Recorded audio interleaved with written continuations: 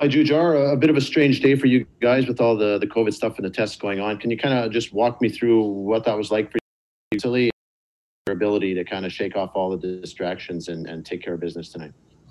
Yeah, it's strange, but it's it's something we've been preparing for. It's something that could happen, and everybody knows that. And for all of us, it was still a game day. We were focused right when we got up, and we just went through the day, and we got ready for the game like usual.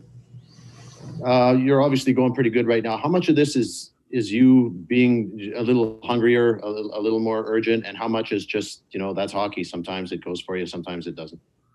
With no preseason games, for myself, it took a couple games, and got some good practices in with the taxi squad, and I feel good out there right now, and the team's playing well, so that's helping, and just trying to keep the confidence. I said earlier I wanted to carry on how I played in the bubble, and it took a couple games, but that's my goal, and that's what I'm trying to do. Derek Van Diest, Post Media. Hey, Jujar, how important is it to have secondary scoring and not have to have Connor and Leon score 3 or 4 points every night to win a game?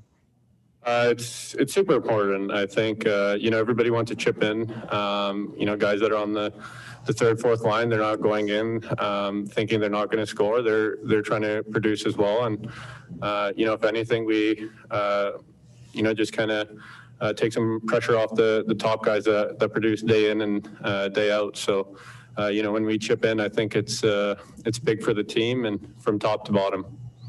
And I want to ask you about that competition on the taxi squad there. Everyone wants to go from the taxi squad into the lineup.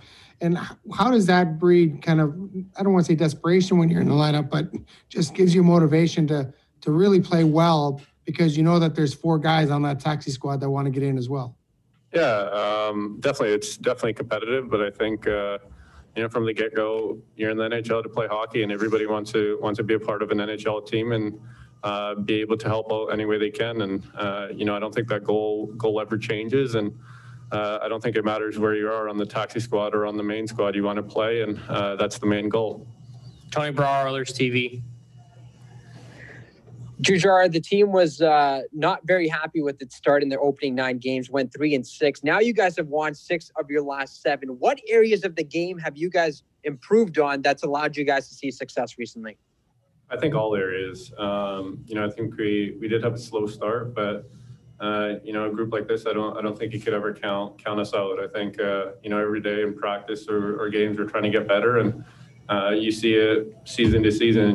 Teams have slow starts, teams have good starts, and the teams that want it are the ones that pick it up when they need to, and I think that's what we're doing right now.